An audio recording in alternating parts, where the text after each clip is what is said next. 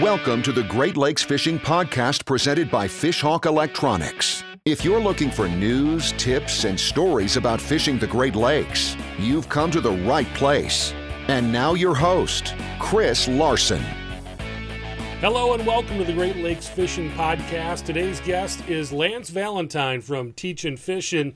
This is an interview I recorded back in September of 2019 at the Teachin' Fishin' Walleye Fishing Education Weekend hosted by Innovative Outdoors in Dunkirk, New York.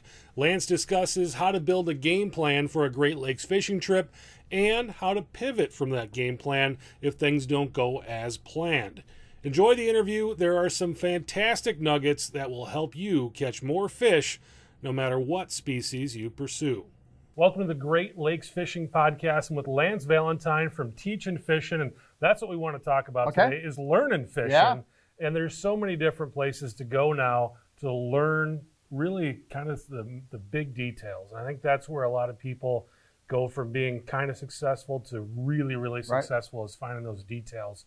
Tell us a little bit about what Teachin' Fishin' is and how it works. So what we did at Teachin' Fishin' is we've created an umbrella where we can bring all kinds of good quality fishing information into one spot. The genesis of it was my Walleye 101 seminar series that I started back in the 90s, and it kind of grew and grew and grew. But now we need to take the way we teach for walleye fishing and kind of take it to everybody that fishes, because a lot of the stuff is exactly the same. But when you say Walleye 101, it's kind of hard to get a salmon fisherman to listen. So we created the Teachin' Fishin' umbrella to kind of bring people all into one spot. So what we're going to have, we're going to have a 2 times a month, a kind of a TV show format where we're going to talk very, very specific about a specific location, presentation, and time of year with a guest. That's going to be twice a month. We're going to do a live Q&A at the end of the month so we can wrap up what those guests talked about and people can interact with us on Facebook. We do a live pro chat. Myself and a couple other captains sit down and we just kind of ramble on for an hour about what's going on in the fishing world and what kind of people should expect the time of year we're talking. Podcasts that we do. Podcasts like this we're going to be able to share with our guys. On our website we have a resource center. So we talk a lot about pre-trip planning, right? Getting ready. You said it earlier when we were talking. If you go deer hunting, you just don't get up opening day, drive out in the woods, shut your door and go, wow, where's the deer, right? But that's how guys fish. Mm-hmm. So we put a resource center together where guys can get buoy data. They can see the currents and the winds for the last couple of days. There's a Great Lakes coastal forecasting here on the Great Lakes, which on all 5 of the Great Lakes, surface current, surface wind, wave height, water temperature for up to 5 days back and up to 4 days forward. So I can sit here on Friday, because what most people do when they plan for a fishing trip is they get up Friday night or Saturday morning, they go, where's the wind? And they see a forecast Saturday morning for southwest 5 to 10. Beautiful. Mm-hmm. They get on the lake and there's 2-foot waves. Because what they didn't do is go back and look that on Tuesday, Wednesday, Thursday, it blew 25 from the northeast. They don't take enough time to look at what's happening. And just like anything, hunting or whatever it is, the more stable the weather is, the better the fishing is going to be. So you can't just look at weather as today. Mm-hmm. You have to look at it as how today compares to what it was. And that's where all these little resources come in, right? Using the subsurface current, using the Fishhawk. All that stuff is part of the puzzle that nobody looks at. Most guys get up Saturday, grab a cup of coffee, stop at the bait shop. What's the first thing they ask? What are they biting on? Mm-hmm. They buy more crap they don't need, and they have no idea where to put it. Instead of putting the time in, they actually plan a little bit and get on the right fish. So how should they put that plan together if they're going to go fishing? Great question. So what I like to do is I like to start usually Tuesday night or Wednesday. And what I'll do is I'll pick wherever I'm going to go, and I will start to check a couple things. Surface currents, speed and direction, wind speed and direction, wave height and direction, because that's a big deal. And then if I can find it, surface currents. So I got subsurface currents and surface currents, which aren't the same, mm-hmm. right? And then obviously water temperature. And I'll start to track that over the course of Tuesday, Wednesday, Thursday. And as I get closer to Friday, I can kind of see what Saturday is going to be. The more consistent Saturday is, the longer the weather's been the same, here's what I can assume. The fish are going to be tightly grouped together. They're going to be off the bottom. They're going to be active. I can go fast. I can catch them. If that weather Saturday is going to be different than what it has been, or the current direction is going to be different, or the wave height is different, or the wind's direction or speed changes, now I know, and the closer the change is to Saturday and the more the change is closer to Saturday, the fish are going to be less active. I may have to go into the weeds and cast for some fish. I may have to find fish hunkered down in the rocks. I may have to not go out open water trolling because open water fish aren't going to be active and aggressive. I may have to adjust my technique. So having all of that data and just really looking at consistency, the more consistent, the more active the fish are going to be, the less consistent the weather, the less active they're going to be. That helps me kind of eliminate, am I going to go trolling today or going to go casting today? I've already eliminated half of the water I'm going to fish. I'm already on the right path. So I usually start Tuesday for a fishing trip and kind of get ready for Saturday. By the time Saturday comes around, I know what I've got. I've got a plan in my head on where I should be fishing, what the fish should be doing. I usually have 2 or 3 ideas, and if those don't work, then I have good data. I have no answers. The answer is no, but at least I know these 3 things didn't work. Then it's on to what is the next thing. So having all that data ahead of time makes a huge difference. Yeah, we're here at your seminar in Dunkirk this weekend. That's kind of how we got met, we met up here. Yeah. One of the things that I noticed right away when we walked in the door is the charts and the logs that you're really pushing people to do. Why is that data and holding that stuff and taking a look at it, retaining it, why is that important? So I believe, like anybody who spends any time in the outdoors hunting any creature in its natural environment, animals are creatures of habit. If a set of environmental conditions is the same today as it was 5 years ago, the fish are going to do exactly the same thing. Every time you catch a fish, if you record a waypoint, you record that location, you record what you did to catch that fish. How deep, how fast, what the currents were, what the weather was, what the cloud cover was, what color lure you used, how fast were you going, all of those things. You record all that stuff for every fish. Now you start to build a log. So you can go back and go, man, you should get on the water and go, okay, this weekend is going to be just like it was 3 years ago when we were on vacation. Well, you go back, you grab your logs from 3 years ago, I guarantee you to a pretty good certainty, those fish are going to be in the same place doing pretty much the same thing.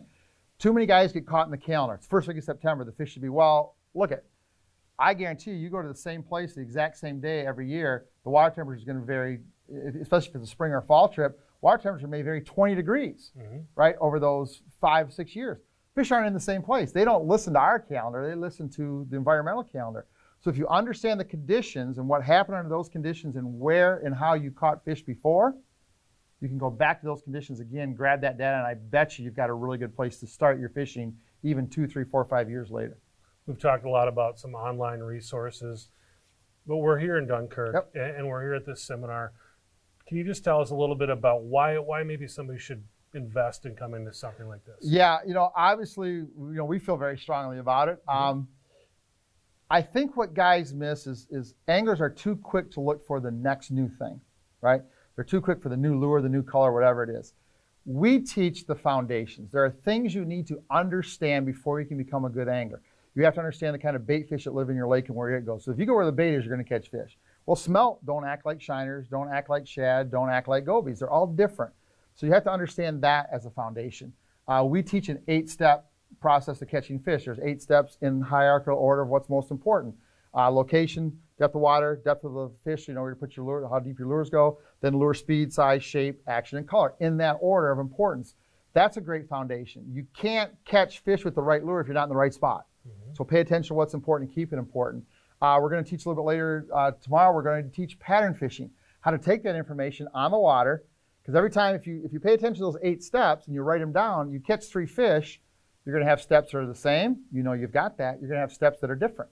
Well, now you haven't paid enough attention to how fast you go. Maybe you catch fish from 2 to 3 miles an hour. You haven't got the speed thing dialed in yet. So we teach people how to take that information, lay a good foundation, and actually make good decisions on the water. The lures will come, right? Most guys that are listening or watching, they've got enough fish and stuff in their boat. Stop buying more fish and stuff. Learn where to put it. Learn to use your sonar. Learn to understand the process of pattern fishing and how to make good decisions on the water. And then learn the planning part so you have a good plan when you hit the water. That's going to catch you more fish than ever buying the new custom color crankbait. What if a guy goes on the water, hits a couple fish right away? The temptation, I think, is always to be like, let's go everything with that. Yep. What should they do? And that's one of the things we talk about. We call it, in our seminar jargon, we call it never settle. So what I like guys to do is once they figure out those top 3 things, location, how deep water, and how deep the fish are, so now you know where to put your baits, I want them to put multiple things there. So let's say they caught a fish on a 3-inch skinny crankbait. I want them to put a 5-inch fat crankbait at that same location at the same depth. I want them to put a spoon in that same location. Maybe I want them to run, if they're running at the right speed, maybe a crawler harness. So instead of 6 of the same thing in different colors, I want 6 different baits, because now what you've done You know you're fishing over the fish. You know they're aggressive. You know they're active. Now you've given them 6 choices. Because sometimes that bait we catch our first 1 or 2 fish on isn't the best bait for the day. It may be something completely different. So I usually try to, so a great example, Deep Little Ripper is a little 3-inch, skinny, long, skinny bait, 3 inches long. If I catch a fish on that, my first response is to put out a 6 or 7-inch bait on the other side of the boat. So now I've given 2 different profiles, right? And now I'll catch 2 or 3 more fish on the little one. Now I know I need to stay. Now I've just eliminated some size things. Now I can go through my box and put shad-style crankbaits that same size. I can pick a spoon that same size. I've kind of dialed in the size, but now I'm giving them different options. Going through fish one time, catching fish and going back a different speed. Can you catch more or bigger fish a little bit faster, a little bit slower? Adjusting your speed is easy. Putting different style divers. We're out here in Dunkirk and we have to get down 30, 40, 50, 60, 70 feet. Well, a dipsy diver makes your lure look different than running that same lure at the same depth behind lead core. So all those different options. I want you, once you figure out where the fish are and how deep you need to be, I want you to put multiple stuff in there. And then if you catch 3 or 4 more fish, you're going to be able to take some stuff out and say, okay, I don't need to worry about this today because they're not going to bite that. They like this kind of stuff.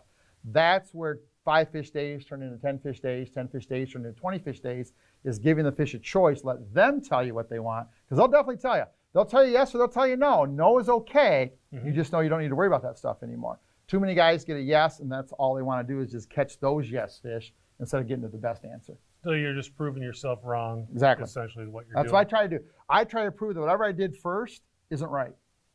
Right? Yeah. And sometimes you come back to it, and it is the best thing, and away you go. I told the story in the seminar today. I was out with a guy. We were setting lines, and before we get all of our lines set, we caught a fish on a lure. And I said to him when he reeled it in, we took it off. I said, we got to be careful. We don't let that fish fool us. We caught 20 more fish that day, 21 total. Never caught another fish on that lure. Most guys' instinct would have been, we didn't have all our rods in the water. Most guys' instinct would have been, oh, I got 2 more rods to put out. I'm going to put that lure on there, put it back out there. So our 21 fish day might have been a 4 fish day. Yeah. Right? And we had a great day because we kept changing and figured out that that wasn't what the fish wanted. The fish told us that's not what they wanted, and we actually got to the right answer and got more fish that day. You're using the boat as a classroom. Using the boat as a classroom every time I go out. Even when it's just me, right? Just learning. And that's the other great thing about one of these events. Trevor's here from Fish Shock, so we get a chance to talk about subsurface currents and how it works and how it really affects your fishing. Jeff Miller from TrackStech and how, people look at rod holders and just go, I just need a place to hold my rod. No, you don't. Rod holder placement and how you set your rod, that's a huge part of success, especially if you're going to run inline planer boards. It's a huge part of your success is having the boat rigged properly. We've got a bunch of guys that fish different here, so you're going to get all kinds of ideas. We're sharing information between the students both on and off the water. All of this data coming into one place for 4 days, man, you get a lot of teaching. You get a lot of information that you need to decipher. And that's the beauty of this thing. A lot of people that love to fish, they're going to both bring experience, inexperience, right answers and wrong answers to one spot. We can all sort through it together. And we give the guys the tools to kind of sort through that information so when next time they're on their boat, they can make better decisions. Sure. So you're basically using your friends as a resource too. And that's we're talking about resources. Yeah. And that's something I think is really important, to get somebody that you trust and somebody you can work with and you can share information. Absolutely. And if you're going to do that, try to find somebody who doesn't fish like you. Yeah. Right? Yeah. If you're really good at fishing crawler harnesses, find somebody that's good at crankbaits. Find a good spoon fishing guy. Now there's your group. Now everybody's doing something different. Now you can really get some answers. I fish with 5 different charter captains up on Saginaw Bay. I have 5 guys that I talk to religiously 5 or 6 times over the course of a 5-hour trip. We talk to each other every day. All of our trips start at 7 o'clock. We check in at 8:15. And it took me 4 or 5 years to get them to understand, because they were kind of, well, I don't want to tell you what I'm doing because I don't want you to come to me. I'm looking. I don't need to know what you're doing. I don't need to know where you are. If I call up my buddy Dick at 8:15 and he's got 11 and I've got 3, I know that I'm not doing the right thing. So my first question, Dick, is not where are you? How deep are you fishing? Because if I'm in 7 and he's in 21, instantly my thought is, okay, where's my closest 21 feet of water? I don't need to go to Dick's fish. I just need to get in the right depth. Right? So having that process, then we check in again about 10 o'clock. Okay, well, Dick's got 24, we've got 6. Okay, we got to get fired up here. Something's not right. So sometimes having information like that helps you determine, or let's say I called Dick at 10 o'clock and he's got 4 and I got 4. And we're 12 miles apart. I know I don't need to worry about moving because the bite isn't happening anywhere. Now you talk to the other 4 guys, you got 6 guys that all got 4 or 5 fish. They're all fishing different spots in different ways. Now I know that what I'm doing doesn't matter. I just need to grind on my fish. right? So having those friends and getting that information consistently, and not necessarily just when you catch fish. Everybody wants to write down on a catch report sheet or a fishing journal when they caught them. Mm-hmm. I want you to write down on a bad day. Let's say you go fishing, you catch one fish in 9 hours. I still want you to fill all the weather conditions. I still want you to write down what you did. Because what I want you to do is the next time the weather conditions are the same, don't do this. Exactly. Right? You just proved this doesn't work under these conditions. Most guys are afraid of a negative fishing report. Right? We still want guys to share, even if it's a negative or a bad day, because now we know what not to do if these conditions happen again. That's all part of the process that we try to teach at these events. Awesome. For people who want to know more about what you do and how it works, how do they find you? Teachinfishin.com with no G's, TeachinFishin.com. That's our website. And then we also have a Facebook page, the same thing, Teachin Space Fishing. They can keep track of everything we're doing there. And we've got seminars and DVDs and more. We do 3 of these a year all around the country. We're at all kinds of different shows doing seminars, all kinds of things. We've got a podcast. We got a lot of stuff going on at Teachin. This is my full-time job. This is what I do. Yep. So we take teaching fishing pretty darn serious. And we're talking resources. You're a great resource. There's lots of great resources out there. So people really shouldn't be going out on the water blind anymore. With Facebook, there's no reason to not have a fishing report. And I get so frustrated. We have a public Facebook page that we have about 12,000 people on there, and people share fishing information. And inevitably, every Friday night, 4:30, 5 o'clock, 6 o'clock, we're the fish biting on Saginaw Bay. There's been 30 Saginaw Bay reports in the last 3 days, right? But it's easier just to ask instead of search. And I kind of, I bang my head, guys, look, nobody is too busy. If you're serious about fishing, here's the beauty of fishing. I don't care if you're tall and skinny, short and fat, run fast, run slow. I don't care. You can be a good angler. You can't do it by asking somebody an hour before you go fishing where the fish are. Take a half hour, find those 3 or 4 good resources, and every night for a half hour, 45 minutes, look through them. Figure out where the fishing is. Figure out how deep the water. Figure out what color lures are working. Figure out how fast guys are going. Get all those little pieces of information. They're there. Then you add some of the stuff that we have at our resource center at teachinfishin.com with wind and waves and current. You add all that together, you should have a pretty good idea where to go fishing on Saturday. So if you're struggling with your fishing, it's your fault. You're not spending enough time finding some good information. Because one thing I know about fishermen, and you know it too because you hang around anglers, if somebody catches fish, what do they want to do? Tell somebody. So there's never a shortage of fishing information out there. So find a couple websites, find a couple Facebook pages that you trust, get on those, watch them every day, pay attention to what's happening. You're going to catch a lot more fish every time you go fishing. Awesome. Valentine. Thanks, Chris. Appreciate it. Thanks for listening to the Great Lakes Fishing Podcast presented by Fishhawk Electronics. For more information on fishing the Great Lakes, visit our blog at fishhawkelectronics.com.